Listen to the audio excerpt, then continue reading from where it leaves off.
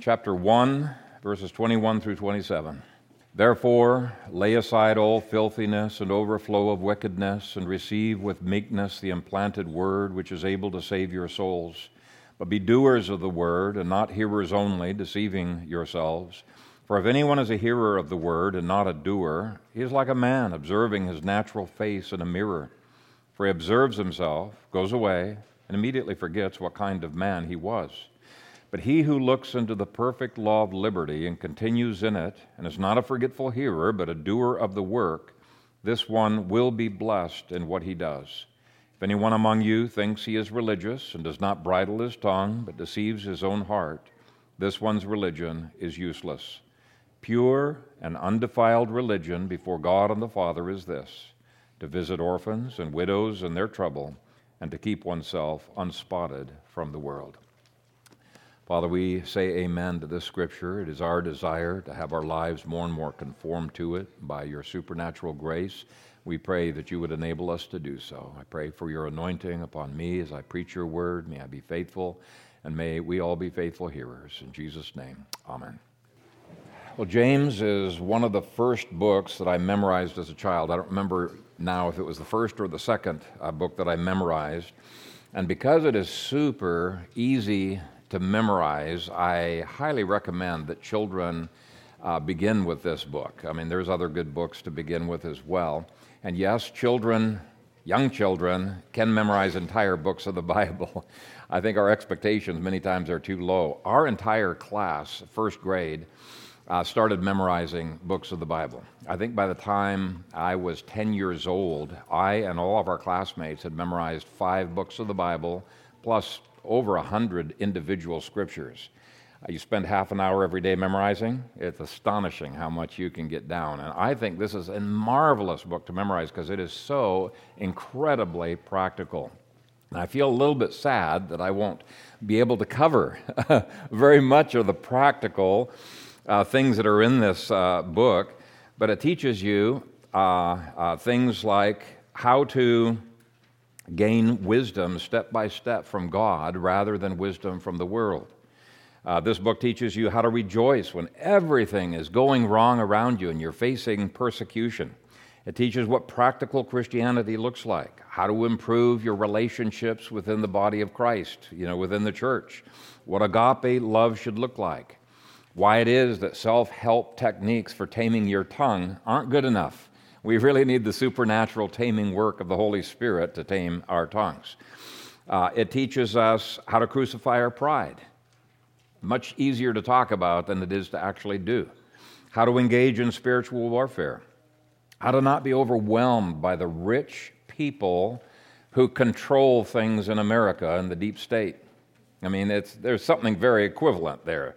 How not to get frustrated with that. It teaches us about healing and prayer and other issues we simply will not have time to get into. In fact, it's such a practical book that quite a number of teachers have called this book Faith with Work Boots. I like that. Faith with Work Boots. I think that summarizes the book rather well. It shows the difference between fake faith and God-given faith. And this morning I want to show how every point in this chiastically structured book reinforces that central theme. And I'm going to skip over all of the other introductory material that I had prepared, dive straight into the book. Verse 1 says, "To the 12 tribes which are scattered abroad, greetings." Now the word scattered abroad is diaspora. It was used very, very commonly to refer to the exile, in Babylon, the diaspora of the Jews. But it's used in Acts chapter 8 to describe the 100% Jewish church at that time being scattered to the four winds because of Saul's persecution. And so here was a whole bunch of Christians, Jewish Christians, who did not have a homeland.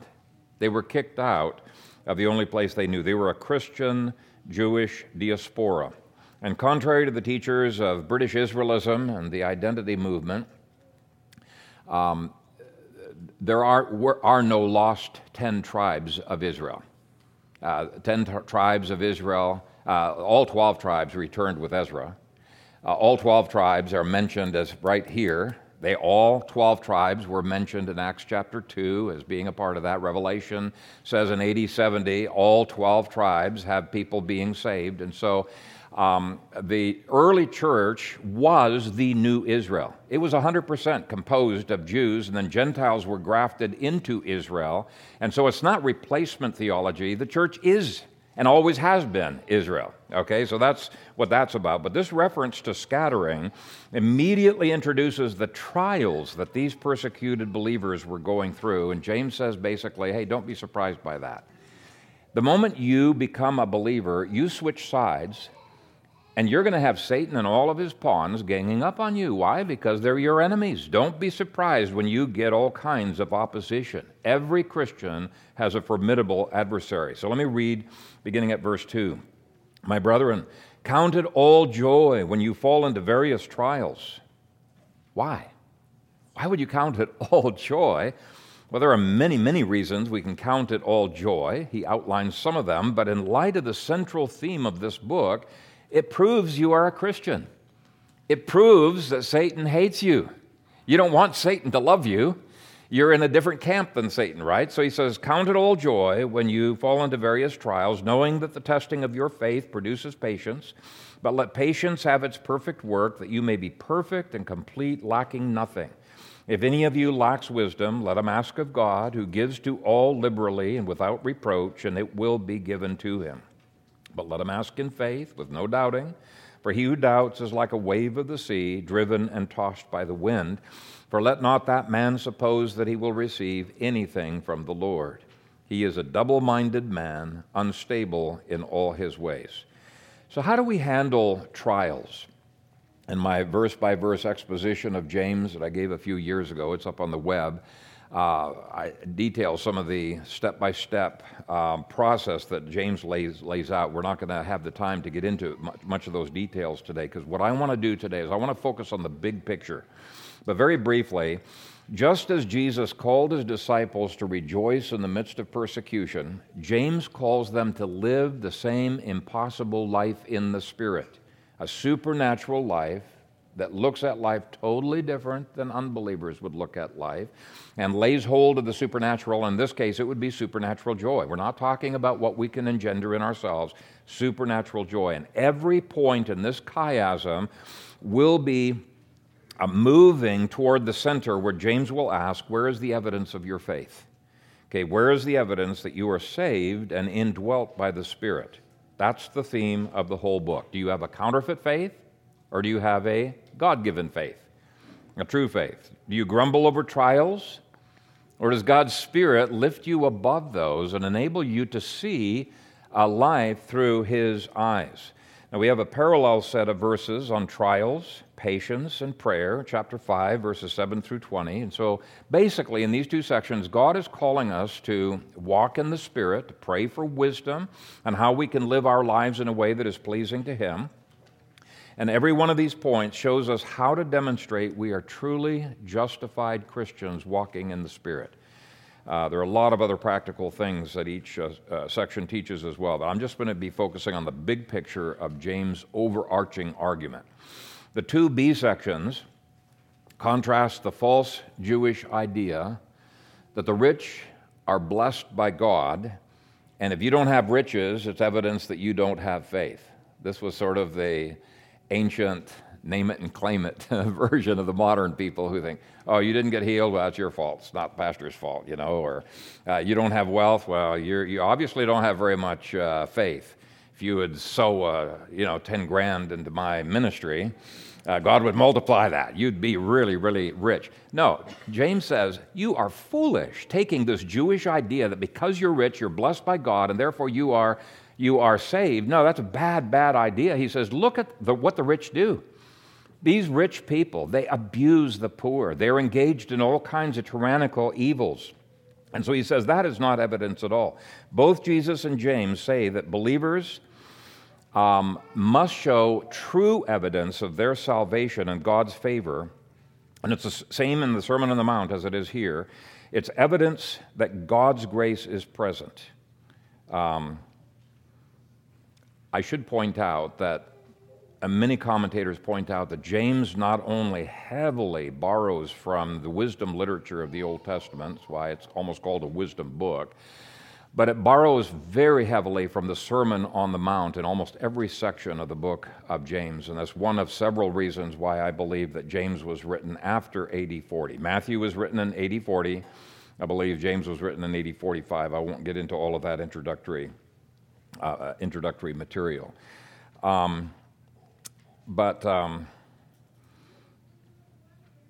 Anyway, in the first chapter and a half, James will introduce every theme that he will expand upon in the rest of the book. And people early ago as 100 years have recognized this chiastic structure where it's not a balanced one, because he introduces all the themes and then he expands in more detail on every one of those themes going in reverse order. Now, in terms of the B sections, what I've just outlined is shown in a brief way in the first B section. Chapter 1, verse 9 says, "Let the lowly brother glory in his exaltation, but the rich in his humiliation." Can you glory in things that others cannot glory in? I mean, really, why would a poor person glory in his exaltation if he's still a poor person? It's because he's got a different set of eyes. I mean, what billionaire would glory in his humiliation, that he's brought down equal to you and me, and that he's not any better than any of the rest of us? Well, it's a billionaire who's become a Christian, whose eyes have been opened to recognize he is utterly dependent upon the Lord, that he has nothing over any other person that God did not give him. But if you can't glory in all circumstances, then you need God's grace. The second B section gives more information on how to be able to glory in things others cannot glory in, beginning at chapter 4, verse 6.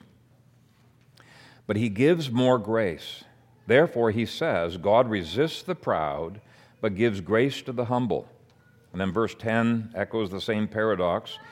Humble yourselves in the sight of the Lord, and he will lift you up. So God exalts those who have true humility, and he humbles those who lack true humility. And the verses in between speak of the power that we have in spiritual warfare if we're humble. Why would we have power when we're humble? It's because when we're humble, we have access to the Holy Spirit and all of his resources. And so he goes through step by step. When you're humble, then God's grace works through you to cause you to quit judging others. Verses 11 through 12, a very difficult thing to do. And yet God's Spirit enables us to do that regularly. We can trust God with the future. Verses 13 through 17, another very difficult thing to do. If you are a worrywart, this has been my sin in the past, being a worrywart, then God saying through James, you're not adequately embracing the supernatural grace of God to deal with those worries. You need to be able to handle those in a way unbelievers cannot. We, by the Spirit, have a totally different perspective of the billionaires who control, power brokers in America and the economics, chapter 5, verses 1 through 6. We no longer envy them, see them as enviable people. No, we pity them. We know they're coming under God's judgment. So the basic point is God's grace causes us to even look at life differently than unbelievers. Now, let me just compare the two sides. Both B sections of the chiasm liken life to something that vanishes quickly. Those who are truly saved don't focus on life, they focus on God. Both B sections point out the true end of the unbelieving rich.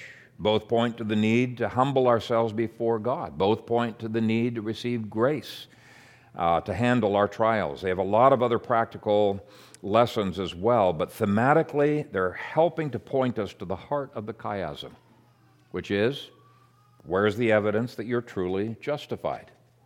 Okay? It's in acting by grace in all of these practical areas of life.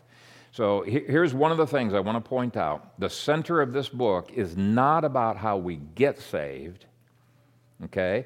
It's quite the opposite. The whole book is asking us to show that we have been saved, that we have faith, and how do we show it? By a transformed life. The two C sections deal with lust, excusing sin, anger, fighting, impatience, and trusting in ourselves. And if those things persist in us in our Christian walk, he's basically questioning and wanting us to question, am I really experiencing God's grace on a day-by-day basis? In contrast, James powerfully presses home the character of a true Christian who, number one, finds blessing in the midst of trials. 2, endures temptation. 3, trusts God rather than trusting himself. Gives God the credit for every good thing in his life. Treats God as faithful and trustworthy. Gives evidence of a new nature. Is swift to hear, slow to speak, slow to wrath. I mean, those are the evidences of a supernatural work of God's grace in us. None of those things are things that pagans can produce. And James makes it clear, if you lack those things, then you do not have evidence of being saved. All saved people begin to exhibit, at least in some small degree, some change. They experience some of the supernatural in their lives. The second C section gives much the same contrast, but since John Mays did such a wonderful job of preaching on that last week, I'll hurry on. I'm just giving the big picture flow to show how every section is building logically toward the center of the chiasm. And by the way, the reason I'm doing this will help you to see that the Roman Catholic interpretation and the Auburn Avenue interpretation of the center part does not fit the context at all. Our interpretation of the center needs to take into consideration the whole context. 2D sections are contrasting right and wrong approaches to the wisdom of God and to the Scriptures, and both sections show what true, genuine Christianity looks like versus the counterfeit. Let me just read both sections, starting at chapter 1, verse 21. Therefore lay aside all filthiness and overflow of wickedness, and receive with meekness the implanted word, which is able to save your souls. But be doers of the word, not hearers only, deceiving yourselves. For if anyone is a hearer of the word and not a doer, he is like a man observing his natural face in a mirror. For he observes himself, goes away, and immediately forgets what kind of man he was. But he who looks into the perfect law of liberty and continues in it, and is not a forgetful hearer, but a doer of the work, this one will be blessed in what he does. If anyone among you thinks he is religious, and does not bridle his tongue, but deceives his own heart, this one's religion is useless. Pure and undefiled religion before God and the Father is this, to visit orphans and widows in their trouble, and to keep oneself unspotted from the world. So there's this contrast between the genuine and the counterfeit. The whole book ties together on that theme. The second D section starts in chapter 3, verses 13 through 18. Who is wise and understanding among you? Let him show by good conduct that his works are done in the meekness of wisdom. But if you have bitter envy and self-seeking in your hearts, do not boast and lie against the truth. This wisdom does not descend from above, but is earthly, sensual, demonic. For where envy and self-seeking exist, confusion and every evil thing are there. But the wisdom that is from above is first pure, then peaceable, gentle, willing to yield, full of mercy and good fruits, without partiality, without hypocrisy. Now the fruit of righteousness is sown in peace by those who make peace. So people can claim to have wisdom, but James says that the evidence that our wisdom is really a gift from God is that it changes you. If you persist in having envy, self-seeking, boasting, lying, sensuality, confusion, then it is evidence, James says, at a minimum, your wisdom is only an earthly wisdom, but at worst, it could be a demonic wisdom. But if you have a wisdom accompanied by purity, peaceableness, gentleness, willingness to yield, mercy, lack of hypocrisy, and other fruits, then it is evidence you're indwelt by the Spirit, because only the Holy Spirit could produce those kinds of things within you. And by the way, both of those sections, I think, beautifully illustrate the difference between the Hebrew, the biblical Hebrew, and the Greek concept of wisdom. The Hebrew concept of wisdom is transformational. It changes you. The Greek idea of wisdom, you're just filling your head with a whole bunch of facts. Totally different approaches to wisdom. So, just as the Sermon on the Mount was forcing people to recognize the difference between flesh-wrought Pharisaism and spirit-wrought Christianity, James is doing the same thing throughout the book. Now, obviously, I'm skipping over a ton of applications, and I'm simply focusing on the big picture, because what I want to show toward the end of this sermon is that the Reformed interpretation of justification passage, which is at the heart of the chiasm, makes far, far, far more sense than the Auburn Avenue interpretation. The 2 E sections address ungodly division in the church. Now, this too shows that something is wrong with our faith. As chapter 2, verse 1 words it, "My brethren, do not hold the faith of our Lord Jesus Christ, the Lord of glory, with partiality." If you've got genuine faith, then favoritism should eventually dissipate from your life. Why? Because faith looks to the Lord of glory, and looking at the Lord of glory, you are humbled, and you no longer see yourself as anything of significance above others. So it vaporizes this idea of favoritism. Now, back to the big picture, the first E section shows that the division came through partiality. The second E section shows division that comes as a result of a tongue that is set on fire by hell rather than being sanctified by the Spirit. Did you know that your tongues, Christians' tongues, can be set on fire by Satan, by demons? They can. We've got to be aware of these things. Both sections are rich in instruction, but the only thing I want to highlight is that both sections say that our conduct and our speech give, here is the word, evidence of the supernatural grace of God at work in us, or give evidence it's not at work in us. The whole book from start to finish is dealing with the evidences that we have saving faith. Though we are saved by faith alone, that faith always results in a change. It is a faith that works. It's not enough to claim to be justified. If your life shows no sanctification, it's unlikely you were justified or saved in the first place.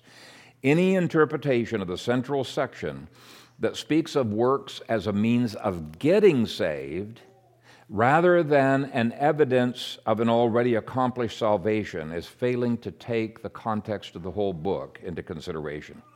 Now, I want to spend the remainder of our time giving what I consider to be the true interpretation of James 2, 14 through 26, which is the heart of the chiasm. And I want to start by having you look at the diagram that I made on page 3 of your outlines, bottom right-hand side of page 3. This chart helps you to visualize what's wrong about some of the false views on justification. Now, overlaying that diagram, you'll see a large diagonal orange line that divides the chart into 2 parts. To the right of that line is forensic justification. Forensics deals with legal court matters, right? So it's forensic justification, which is being declared righteous in a court of law.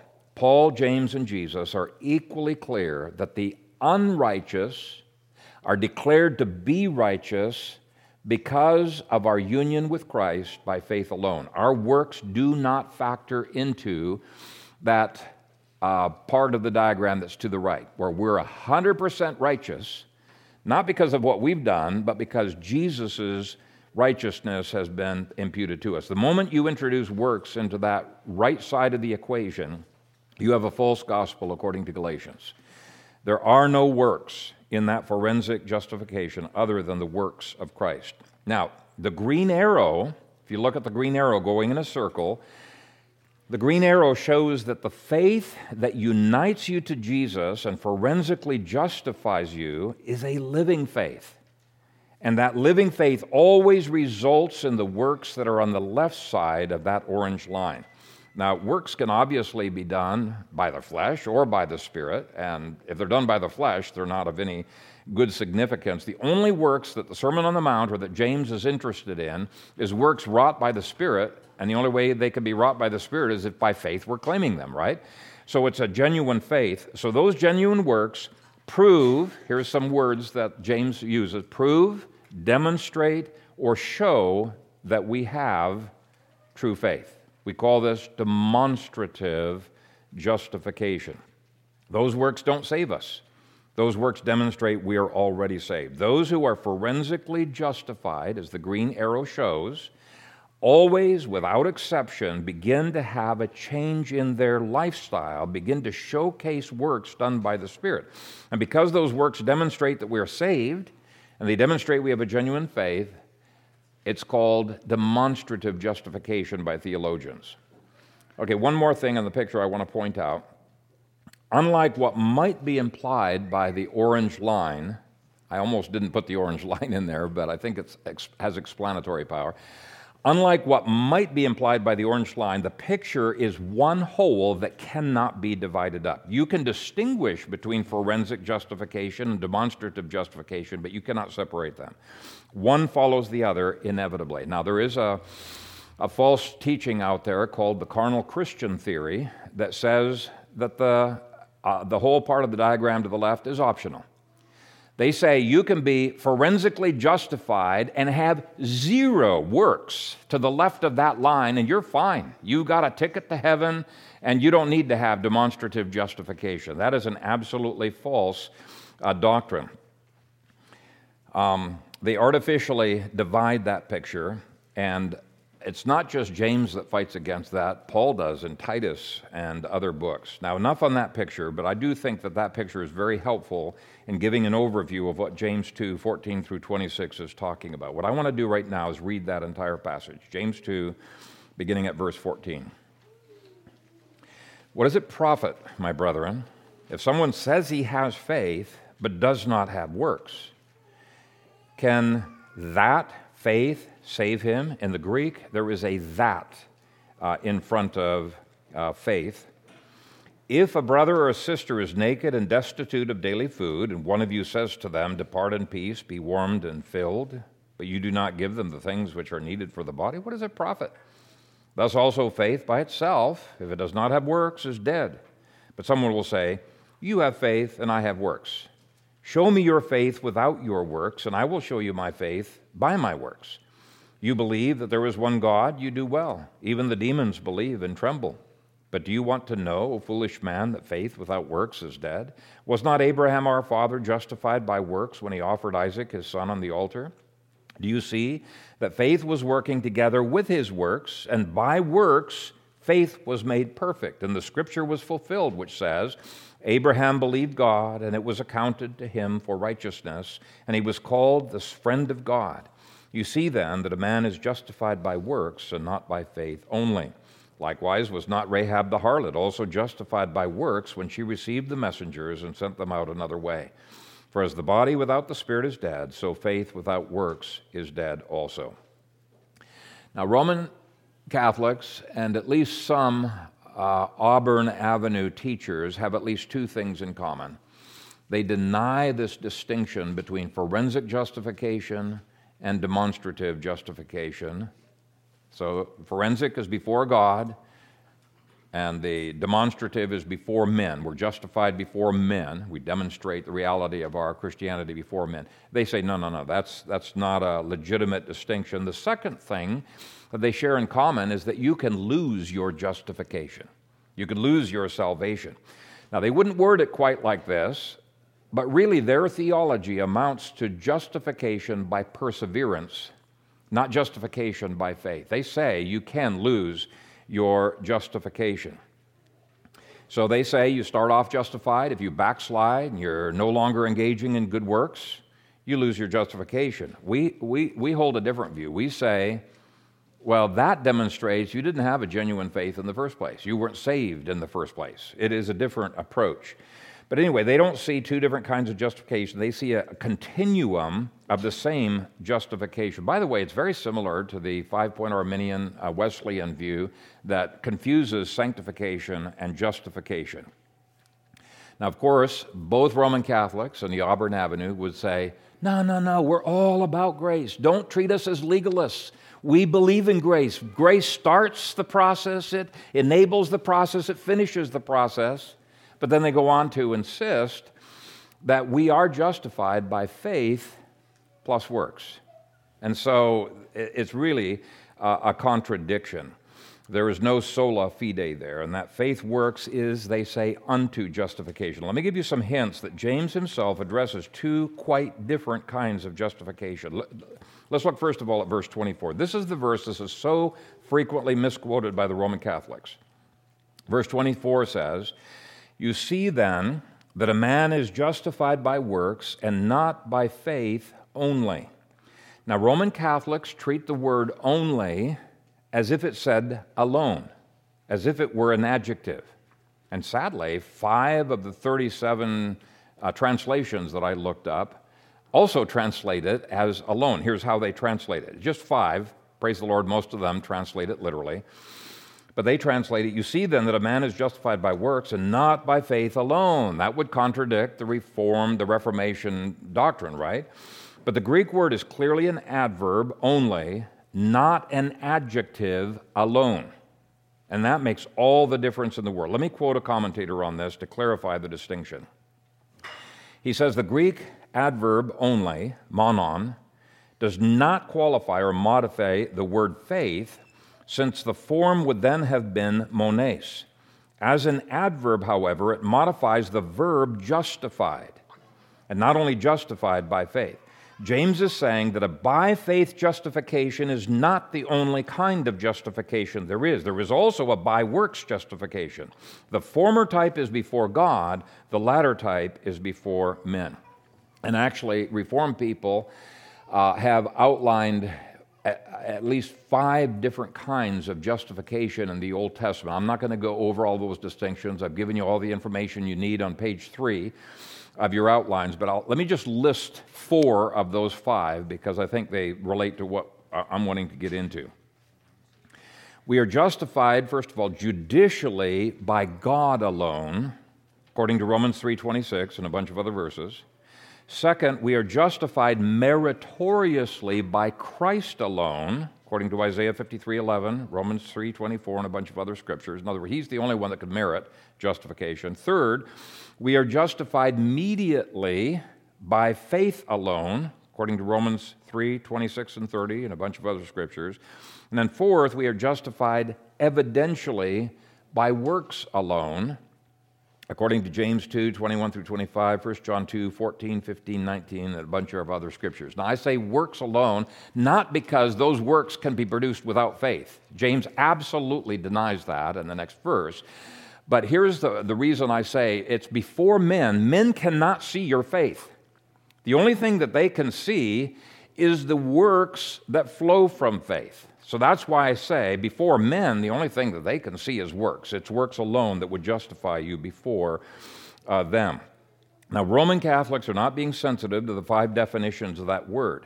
Key point is that since the word only is an adverb, not an adjective, it should be obvious there is more than one kind of justification. The grammar absolutely demands it. This is not some artificial construct simply to explain away Roman Catholic doctrine. It just flows straight from the text. Second hint, James appeals to 2 quite different times in Abraham's life to illustrate these 2 kinds of justification. Look at verse 23. This verse really could be put into any of Paul's writings, into Romans or Galatians, and it comes from exactly the same period in Abraham's life that Paul argues from when God made his covenant with Abraham in Genesis 15. Verse 23 says, "And the scripture was fulfilled, which says, Abraham believed God, and it was accounted to him for righteousness." That's exactly what Paul says. Galatians 3:6, Paul says, Abraham believed God, and it was accounted to him for righteousness. So it's word for word, the same phrasing as Paul. In the Hebrew, the phrase, "and the scripture was fulfilled," points back to Genesis 12, because the only scripture before Genesis 15 that had that promise was Genesis chapter 12. And in the Hebrew of the Old Testament, the word believed is in the perfect tense, also pointing back to Genesis 12. The word accounted is a legal term that belongs to a court of law. It's the Greek word logizomai, which means to account something to your, okay, you put something into my bank account, and I cheer, yay. I didn't have it before, you accounted it to me. It's the word we use for imputation. So something I didn't have is imputed to me. What is being imputed that I didn't have? Righteousness. I didn't have the righteousness. Abraham didn't have the righteousness. It was imputed to him. Now, the last phrase of verse 23 doesn't indicate that Abraham earned God's friendship. It says, "And he was called the friend of God." When? At the time that he was justified. And when was that? The moment that he believed. Perfect tense. God treated him as righteous, even though he did not have a lick of righteousness in himself. The righteousness was imputed to him. It was Christ's righteousness credited to his account. Now, so far, so good. It's identical to Paul's theology. But in verses 21 through 22, we have an entirely different justification. And the reason we know it's entirely different is because it takes place 40 years after verse 23. If you look at your diagram, again, on the bottom of page 3, you will see that James 2:23 is on the right-hand side of that orange line. So that takes place in the forensic or courtroom justification before God. James 2:21 through 22 is on the left-hand side of that orange line, the justification before man, where he seeks to live consistently with that court declaration. The later justification by works that occurs in verses 21 through 22 occurred in Genesis 22, when he offered up his 25-year-old son Isaac, and Abraham was 125 years old. By the way, that's just a hint that Isaac had faith as well. Why do I say that? Well, a 125-year-old man is not going to be able to tie up and butcher a 25-year-old Isaac unless Isaac says, yeah, I agree to this. I agree with God's promise as well. So just for the record, Abraham lived to be 175. Now let's keep those contexts distinguished in our minds. In verse 21, a man who has already been justified saint for 40 years is said to be justified by works. And so to me, it's obvious which category. It's in the fourth category of evidential or demonstrative justification. Now let's read the verse. Was not Abraham our father justified by works when he offered Isaac his son on the altar? Do you see that faith was working together with his works, and by works, faith was made perfect? Now I want you to notice something here. It is not his justification that was made perfect, as so many false teachers claim. That is a gross misinterpretation of this verse. It was his faith that was made perfect. It wasn't his court justification that took place by works. That was 40 years earlier. The first justification was a justification before God in a courtroom before the judge of the universe. He's out of court. He's a believer. He's out of court. This is a justification before man that his faith in God expressed years before was so authentic, he's willing to give up his son to the Lord. And Hebrews 11, by the way, tells us he knew without any shadow of a doubt, he was confident of the fact, since God in Genesis 15 promised that he would raise a seed through Isaac, God would be obligated, since he cannot lie, he would be obligated to raise Isaac from the dead if he had to go through with this sacrifice. That's how much he believed in the Lord. So it demonstrated the reality of the faith that had earlier justified him. And I think that's a good question to ask each of you. If you went into a court trial in China or some other place, you were tried by men to determine whether you're a Christian, would there be enough works in your life that you could be convicted? I think it's a good thing. Is your life so characterized by good works? Everybody knows you're different. You are a Christian. Notice that James keeps using the term show in this chapter. In verse 18 it says, but someone will say, you have faith and I have works. Show me your faith without your works, and I will show you my faith by my works. The Greek word is deikon, and it means to exhibit, to show, to display. And you see it all the way through the chapter. You got the words shown, show, speak and do, shown, show, show. Okay, let me just now go through each of those verses, give you 13 proofs that James is trying to contrast the genuine from the counterfeit, consistent with the rest of the book. If they truly have saving faith, he's basically asking, how come you have such a shallow Christianity? How come you do not have a zeal for holiness? That's his question. So look at verse 14. What does it profit, my brethren, if someone says he has faith but does not have works? Can that faith save him? New King James leaves out the word that. He is not saying, can faith save him? Of course faith can save him. The Bible says that over and over. But can that kind of a faith save him? If you look in the Greek interlinear, you'll see there's an extra word in front of faith that distinguishes a certain kind of faith from another. Second, in verses 15 through 16, he's basically saying that words are empty without action. So if you got faith without works, you got empty faith. If you got words without works, you got empty words. So again, that fits what he has been saying in the rest of the book outline. Third, in verse 17, he gets to the nub of the issue, and he says, such faith by itself is a dead faith. Now, in my Bible, I have underlined by itself because that was a critically important phrase for the reformers. They said, even though we are justified by faith alone, we are not justified by a faith that is alone. So if your faith is by itself, if it's alone, if it does not have works, God says it's a fake faith. It's not a faith that could receive God's righteousness. If it is not a living faith that produces works, your works are going to just condemn you, because it's only what comes from God that is pleasing in His sight. So James is saying, if you have a faith that's by itself and is not zealous for good works, you're not saved. You're dead in your sins. God has never regenerated you. Has never given you faith. Every supposed grace you have in your life is a counterfeit grace. And so it's a dead faith. That, too, I think is consistent with what we have said, ties with the whole chiasm. Fourth, verse 18 quickly corrects an error on the opposite extreme, and that is whether there can be good works apart from faith. And he says, no, obviously not. So he's dealing with both sides of the equation, just like Paul does. Now, Paul emphasizes dead works. James emphasizes dead faith, but both Paul and James are opposing both.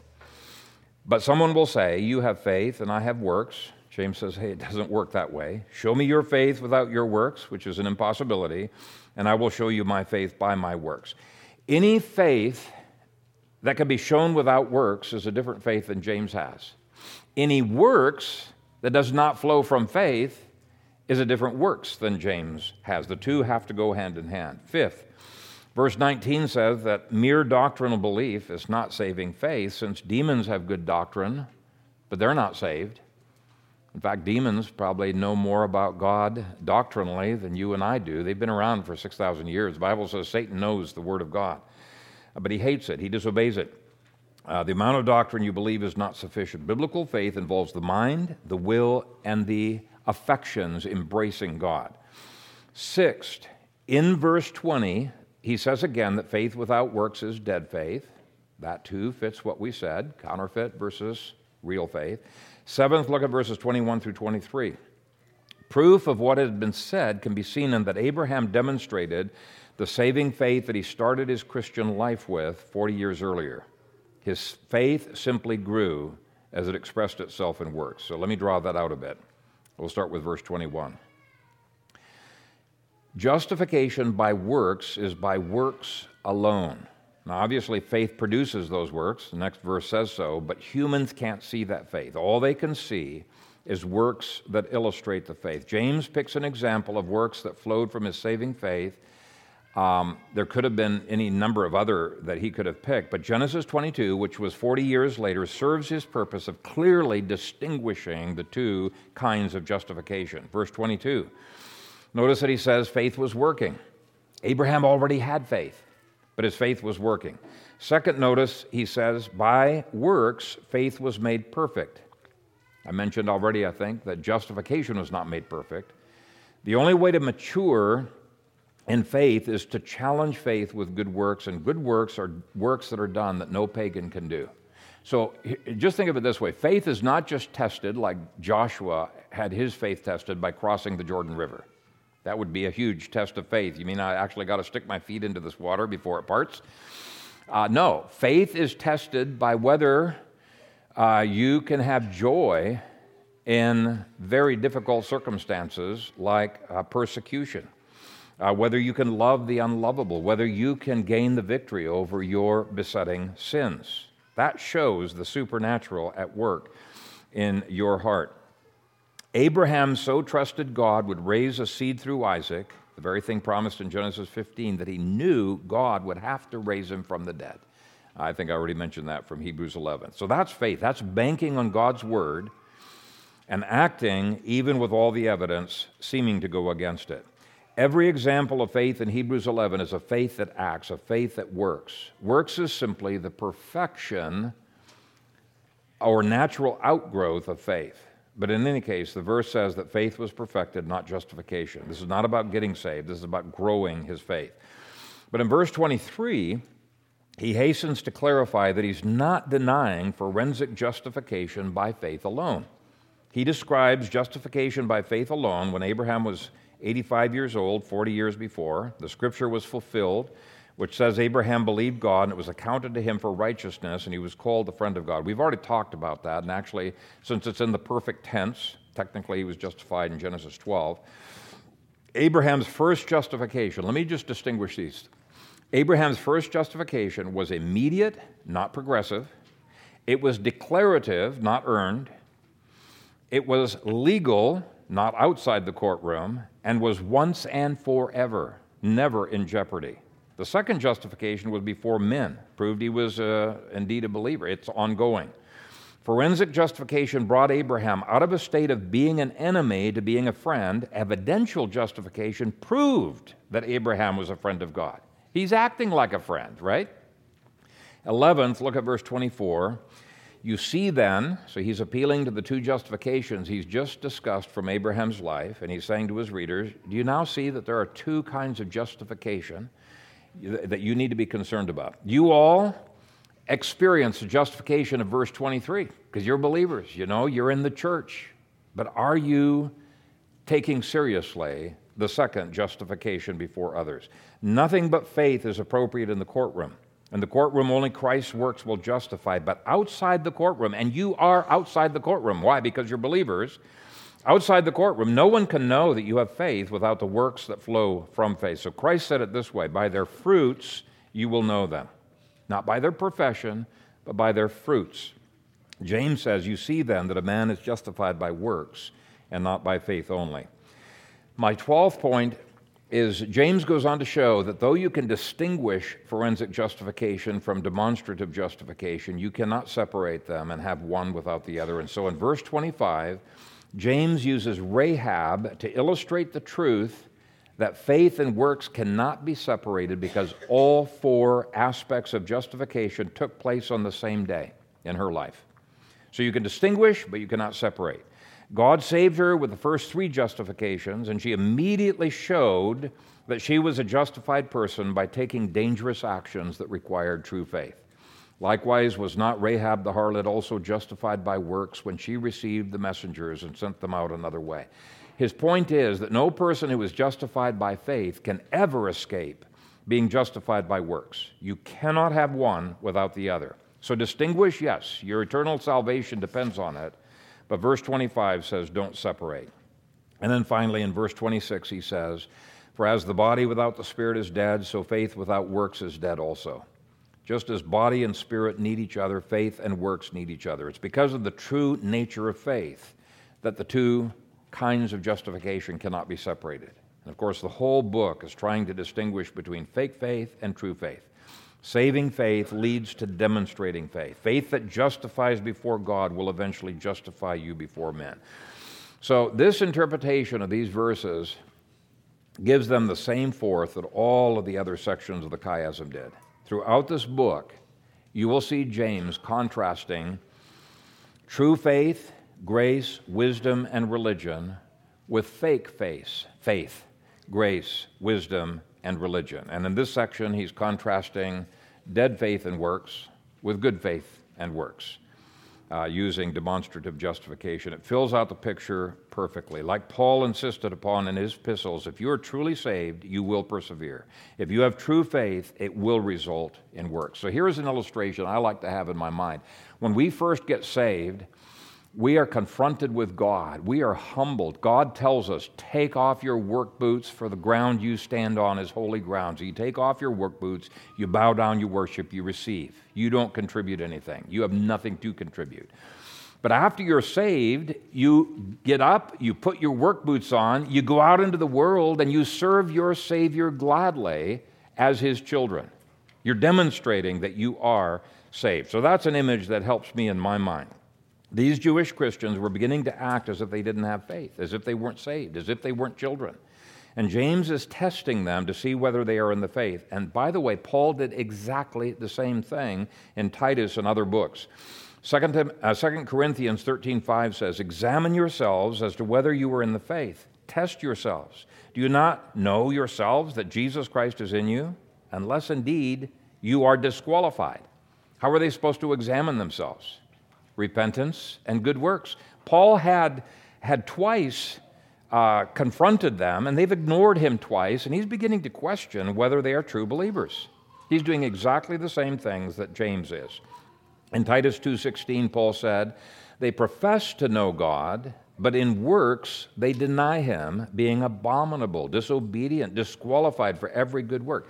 They profess to know God, but in works they deny him. So Paul is in essence saying, hey, if you do not have demonstrative justification, you are denying that you ever knew him in forensic justification. Claiming to be a Christian is not enough. If you really were justified in the courtroom, then prove it with your life. Here's how he worded it in the previous 5 verses. This is Titus 2, 11 through 15. For the grace of God that brings salvation has appeared to all men, teaching us that denying ungodliness and worldly lusts, we should live soberly, righteously, and godly in the present age, looking for the blessed hope and glorious appearance of our great God and Savior, Jesus Christ, who, get this, who gave himself for us, that he might redeem us from every lawless deed and purify for himself his own special people, zealous for good works. So you see both sides of the diagram on page 3 in that statement by Paul. May we be a people who testify by our lifestyle what God has testified in the court, that we are saints, that we are righteous people. That means we should start living as a righteous people. And may he receive all of the glory. Amen. Father, we thank you for this challenging book that confronts our lives and challenges us to examine ourselves to see whether we have a genuine faith. May each one of us here be not deceived, but walking in the power of your Holy Spirit, may we exhibit an increasingly godly life that is conformed to the image of the Lord Jesus Christ. Bless this, your people. In Jesus' name, amen.